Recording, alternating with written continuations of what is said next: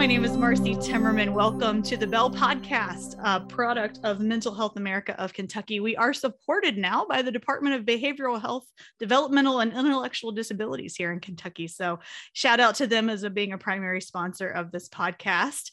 That does not mean that they agree with things that we say, though. So just keeping that clear and honest, y'all. I am excited today by our guest, Amanda Hall. She is the campaign director for Dream Corps, which is a national organization. But Amanda is known to many of us in the advocacy world because she has been a very vocal advocate for justice reform, which we know here in Kentucky is really needed. I'm going to let her go ahead and kind of introduce herself and tell a little bit of her story, if you don't mind, Amanda, and kind of get people familiar with who you are. Yeah, and thank you again, Marcy, for having me on. This is such an important podcast, so I just am very grateful that I get to be a guest. So again, my name's Amanda Hall. I'm the campaign director for a national organization called Dream Corps Justice. We work on the national level and in different states on criminal justice reform.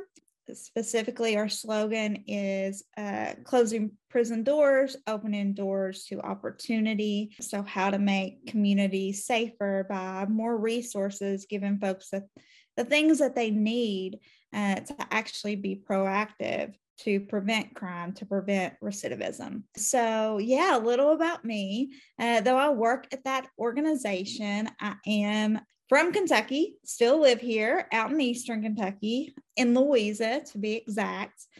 It's my home. I love Kentucky. Means so much to me. In my childhood, unfortunately, mental health and incarceration, those two things in tandem existed for probably as long as I can remember. Unfortunately, my mother had been through a lot. She was a survivor of domestic violence. She also suffered from mental health issues, and she turned to chemicals, to substances to deal with that trauma. So what that led to was her being incarcerated, CPS and other child protective entities being in and out of my life.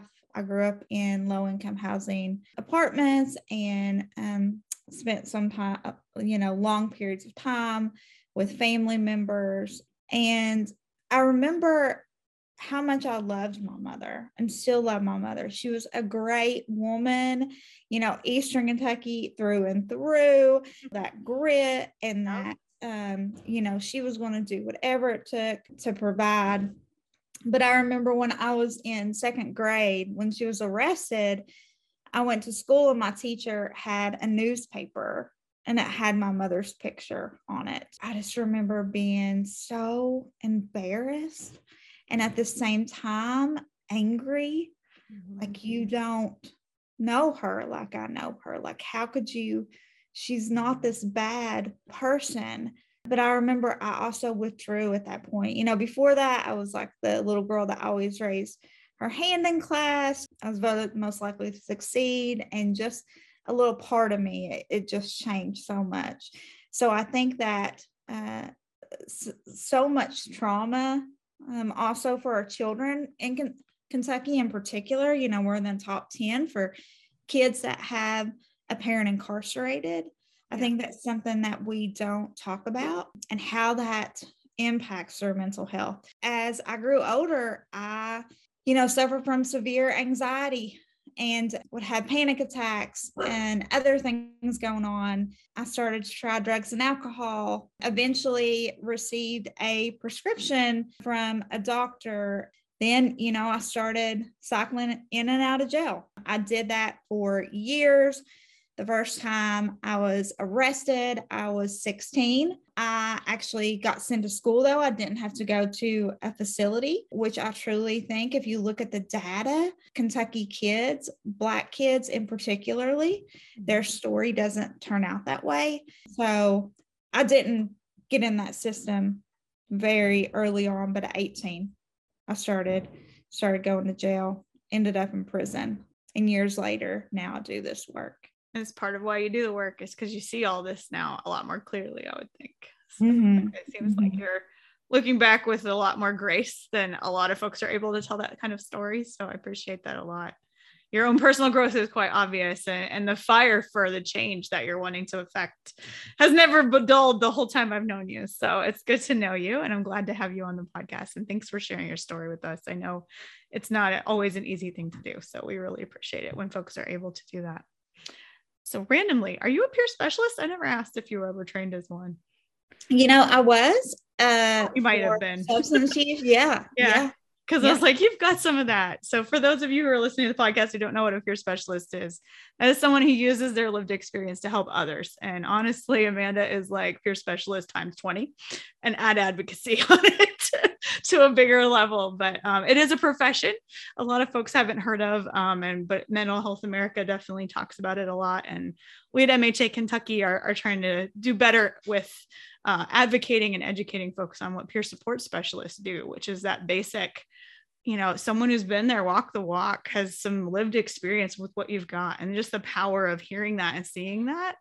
I think a lot of folks misunderstand the magic that happens when you feel understood and seen, and when someone can put words to what you've been feeling because they've had it too and they've thought about it. And I honestly think that is part of what we need to see more of to get folks when they are in prison or jail. We need more of a hands-on approach to helping people, and they need to be able to walk the walk, talk the talk that they've talked before, right? Like we don't pull people away from their culture. You talk about your mom being an Eastern Kentucky woman, and I hear that and I'm like, I know exactly what you meant, right? And I'm not sure that a lot of folks outside of Kentucky would get that, right? And our podcast does reach some. So I want to be clear that, there's just a personality and a culture that comes with it, especially around Louisa, because I know several people from Louisa. Y'all have a special thing going on down there. It's awesome. But it's just a thing, and I can't explain it, right? Like you said, it's grit. It's just a whole package of personality. And having someone else who gets that off the, to be able to talk to you about like, hey, you've got this, you can do this, your mom did this, and, your roots are here, right? Like that makes a big difference rather than someone like me coming in from Ohio and being all Yankee on y'all. So just wanted to talk about that just briefly. But we are here to talk about actually a month that was why I asked Amanda to talk to us today. Second Chance Month is April. And I was like, tell me more. And then I was like, just come on my podcast and tell me about it. So Second Chance Month, though, in brief, is a justice reform movement, right? So can you talk a little bit about what it is and kind of how you're involved and what we can do to help? Mm-hmm. Yeah, absolutely. And that's why I cut my story off and then I went to prison. But that's not where it ended, because no one is the worst thing that they've done. We are so much more, or such a collection of things and life experiences. Second Chance Month is all about that. It's having that empathy, not only empathy, but action to present to folks that have been involved in the criminal legal system. 1 out of 3 people have been arrested. 1 out of 3. That's like astronomical. And today there's 2 million people in America that are incarcerated and 4 million on probation and parole. And then you just think about the enormous amount of people that have been formally incarcerated. So yeah, Second Chance Month, President Biden just signed, the proclamation yesterday, the day before. Presidents before him had to. This is really a month where a lot of unlikely allies come together to talk about ways to providing second chances, to removing barriers and obstacles to folks that have been incarcerated. Mm-hmm. So when I was in prison, I went into prison. I already had a lot of mental health issues. I had a substance use disorder, which had never been treated. All of those times I went to jail, and I grew up in jail, and never was that presented. Like never did I know I had an option. And then while incarcerated, there was a correctional officer that committed more than a dozen instances of sexual assault on women within my prison. So I think too, that's something maybe we don't look at, is that jail and prison in and of itself is traumatizing. Like the things that happen in there. for the mental health community to have me on a podcast to talk about Second Chance Month, that means so much to me, because us folks who are formerly incarcerated have dealt with so much of that. So I just love that you are stepping in there. So yeah, Second Chance Month, we just got done with my organization, which is Dream for Justice, doing our National Day of Empathy and our Week of Impact. So we had 20 events in 20 different states led by folks that have been directly impacted by the criminal legal system. We actually got to have one here in Kentucky. Around 100 people came to the rotunda. We had legislators from both sides of the aisle. We had our allies there, and folks were able to hear stories from directly impacted Kentuckians, ways that they've changed their lives, and to celebrate folks that are supporting second chances. The day before yesterday at our national event, we were able to have, Representative Mace in Congress, who is Republican, and Representative Ayanna Pressley, who is a Democrat, speak at the event, and our founder Van Jones directly impacted people from all around the country, and that was such a theme. We had the U.S. Chamber, the National Chamber, show up, and other employers, because we know now we have to provide folks with second chances. If folks care about community safety, if folks care about keeping families together, if folks care about a good economy, that's the thing. Any of those things, then you have to care about second chances. And there are literally thousands of collateral consequences. Folks can't get housing, employment, even life insurance. So Second Chance Month is about raising those up and also challenging our neighbors to get involved and support those folks that have been formerly incarcerated. And what a cool thing, and in mental health, we talk about recovery being a journey, right? And I feel like some people, when they enter recovery, they see a before and an after. And I honestly, for even those who have not been in the criminal justice system, they have a before and after in their life that they can relate to this, I think, and our folks in general recovery, whether you were able to work and hold your, be at home and avoid criminalization for your substance use or not, right? There's a before and after you entered recovery. And that's a second chance of sorts, right? And treatment is always a second chance. And I really see mental health treatment as a whole as a second chance. So access to treatment is really a big piece of our policy here, nationally and at MHA Kentucky. Thankfully, we were able to adopt pretty much the entire thing at national about how we connect these dots. For our audience, most of you will already know this, but the majority of folks with mental illnesses, whether they're severe mental illness or not, end up in jail or prison at some point in their lives. Jails and prisons overwhelmingly have people in them who have a substance use disorder. Like Amanda, they don't get treatment a lot of times while they're in and out. And maybe they shouldn't, because they probably should be sent to treatment, not jail, right? A lot of folks with substance use, especially, we find community-based treatment is much more effective. And in the community you come from, because I'm guessing, Amanda, you didn't get treatment right in your backyard because it's not available there. So spreading that treatment quality across the state is a real big issue for us. It's something that we want to keep doing, but not just substance use, right? Because there's a lot of money in substance use right now in Kentucky. There's a lot of federal money pouring in, and those are good things. And substance use is definitely something we support and want to address. But underlying causes of substance use tend to be trauma, mental health issues, family genetic cycles that need to be broken, those kinds of things. Even if they're not illnesses per se, they're things that need to be worked out with therapy. And a lot of times we hear about these dual diagnoses and no one's taking care of those either, right? A lot of substance use programs only treat substance use. They don't deal with the issues that underlie the treatment. And that's a criticism they're completely used to hearing from me. So that won't be news to any of them listening to the podcast. They know and they'll tell me, dual diagnosis isn't covered. I can't cover the cost of my mental health. So I feel like that's something that is appropriate to bring up on this. I hope it was, Amanda. That is a second chance, right? A treatment plan is a second chance. Not holding people's felonies for using opiates against them and employment, right, as a second chance. So holding on to these employer ideas that we can employ people who have a criminal history.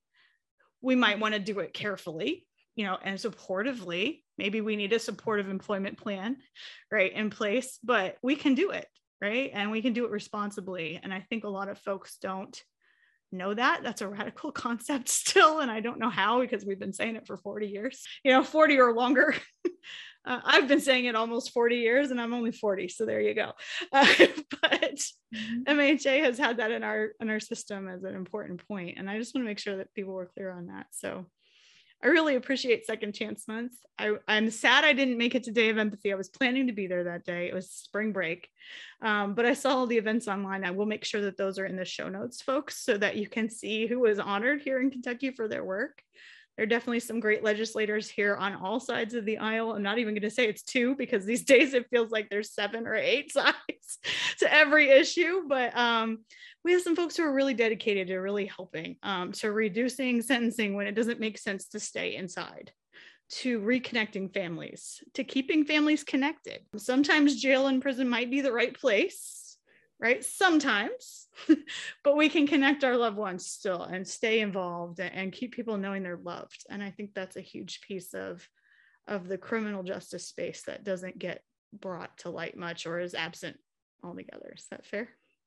No, I mean, that's completely fair. And when you talk about the families, earlier I mentioned the number of kids that have a parent that's incarcerated, and with my story and what my babies went through, I see that as part of second chances too, is making sure that those families have mental health services. Right. I couldn't have imagined what it would have meant to me for somebody to talk to me about my mother's incarceration, for someone that would have meant so much, and that doesn't happen. So I loved how the way you took Second Chance Month and made it even larger. And that's another example how important this month is, and how all hands on deck. Yeah. I see second chances too when folks are released from jail or prison, to make sure that they have like a caseworker. I've seen people get out with nothing, and a gray sweatsuit and some papers. And what do you do now? There's some people that's been incarcerated 20, 30 years and really need, like, that is such severe trauma, and need a mental health provider, someone, a community, someone to be with them, to meet with them and talk with them. So that's something. And Marcy, I think you were part of that conversation long ago when COVID hit. We made a statewide reentry group here in Kentucky. A group of formerly incarcerated Kentuckians and allies put together recommendations that the Courier-Journal published, and one of them was that having someone with these folks to link them with mental health services. Because so often if you miss that piece, what happens is folks end up right back where they were. That's why we call it all the time, it's incarceration's a vicious cycle. Yeah, I was a little piece of that, but I definitely wasn't in the thick of things. But I'm definitely learning and listening and amplifying the right messages, because I think that's true. I really do believe, especially that family piece. Our school mental health providers, they're talking about them all the time. They never want to fund them at the state level. And honestly, we have to. Right? If we want to stop the cycles, if you had a social worker in school that your teacher could have referred you to, how much different would your life have been at second grade, right? How would have an intervention helped? My son's in second grade, so I'm just like, I'm getting a little emotional thinking about it. He needs, he has issues, and we talk about them with his permission. He has issues that we're already like, okay, teacher, we need to talk. Like, let's talk to the therapist and the teacher and my son and get these big feelings figured out and identify. I can't imagine the big feelings you were feeling in second grade, because he's in a very privileged little life right now. So I'm just like, wow, I can't imagine. And that intervention is crucial, and it could have come from your teacher, it could have come from other people. And I think sometimes we forget that compassion for one another is also a piece of this, right? Reminding ourselves to have compassion for friends. It's easy to get into black and white thinking, which is one of those thinking traps, y'all who have been listening to all of those podcasts of ours. Thinking traps is something we talk about. And I think black and white thinking is really popular when it comes to, well, they're a criminal, black and white, like they're a criminal, they stop being a human. We stop talking about the reality that we all could be criminals. I could have easily stolen food to survive at certain times in my life. I've been nearly homeless before.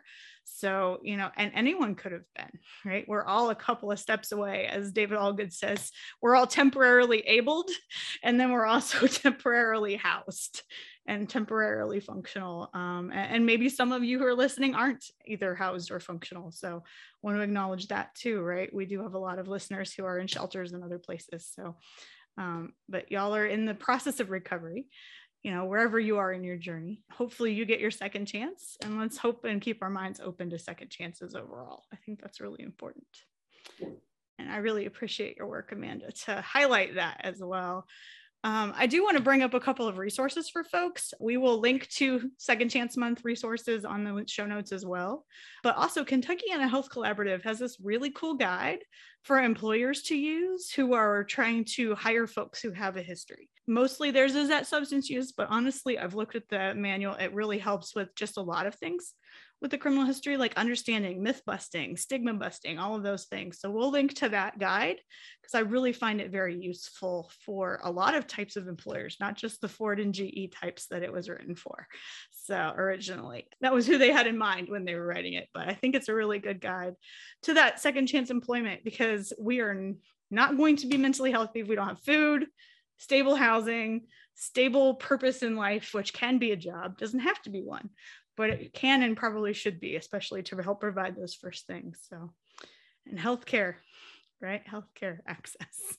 Anything you want to make sure that we talk about, Amanda, that we haven't addressed yet though? So I want to make sure we've covered everything. I think with Second Chance Month, it's about that empathy, but also putting it into action, especially folks, that are politically minded or ever want to get involved in that on the local or state level.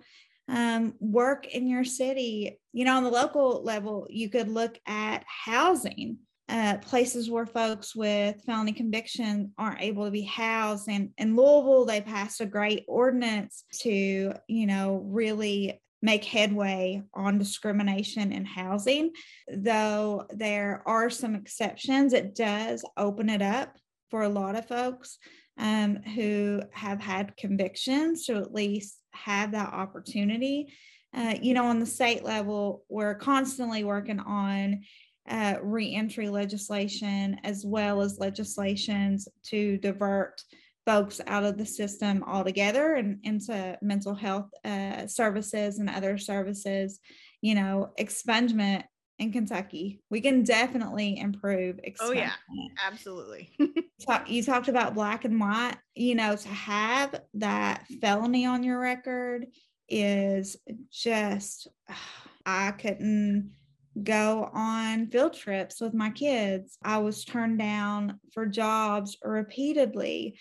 I couldn't find housing. And finally, I found a place that was very much overcharging me rent because they knew they could. Where else was I going to go? And lived in a room the size of a closet, the size of my holding cell in jail. I've been turned down for life insurance, credit cards. So when you look at all these barriers and obstacles, get involved in your state legislature, watch those bills, see when bills are moving to improve reentry, and advocate. That's something that's so important and something that could help. Just, I guess, for Second Chance Month, what I would really want folks to do is to reflect internally, to have conversations with your family about those folks that have been involved in the criminal legal system, what redemption means, and that it's real. Because a lot of people don't believe that. And I've lived it, and so many other folks have too. So just really do that internal work and then turn that outward and just help us make Kentucky and the rest of the nation a better place for folks like me and my family. Couldn't have summed it up better. We'll definitely keep folks up to date on justice moving bills. We're planning to have a bill tracker for next year that has it very clear where we stand on some of those bills, which will be great. Things like our ID bill. You know, folks who get kicked out with sweats and paperwork don't have an ID, so they can't even get a freaking Lyft or Uber, friends. So we call them, you know, we say it's a criminal justice reform and all of this, or the criminal justice system, and we talk about reforming people, and then we literally kick them to the curb. And that's not how we treat humans, and that's not mentally healthy, and it's not how we get mentally healthy, and it's honestly not mentally healthy for our communities and our state. It's not. We're a much better state, mentally healthy, if we have a basis of forgiveness, understanding redemption, right? And forgiveness is not forgetting, right? Like we can go on a whole nother podcast about that, but you know, there's a forgiveness process, and yeah, that empathy piece is really important, and where we start from, but it's definitely not where we end. And it's not where MHA will end their relationship with Dream Corps. We really appreciate you all being here, and Amanda specifically, all of your work, because you've been in so many different roles to really make things better everywhere you go. So I expect great things now. Yeah, and I would love if folks want to know more about Dream Corps, keep up with what we're working on. So much of our work is led by directly impacted folks, so people that have been in the system themselves or family members. Please visit thedreamcorps.org. I'll make sure you have that link. You can sign up for our empathy network. You know, just keep up with that, and you are absolutely welcomed into that community. Well, thanks so much. And we love peer-led communities around here, so can't argue with one of those. It's nice to partner with one on so many initiatives, and we're all better together, right? That's really the big piece that we're trying to talk about here. So many folks are impacted when someone gets arrested, and it's just we forget that, I think, as a state. When we look at it in black and white thinking, we have to look at it in the gray areas and the web that we all build around us, right? We all have relationships, whether we feel like we do or not. Some days, right? Some days you wouldn't have cared that you had relationships, but I imagine that's still, you still did, right? People still care about you. And we appreciate you being here. Thank you so much. And y'all check out the show notes for all the cool stuff and all the links that we have.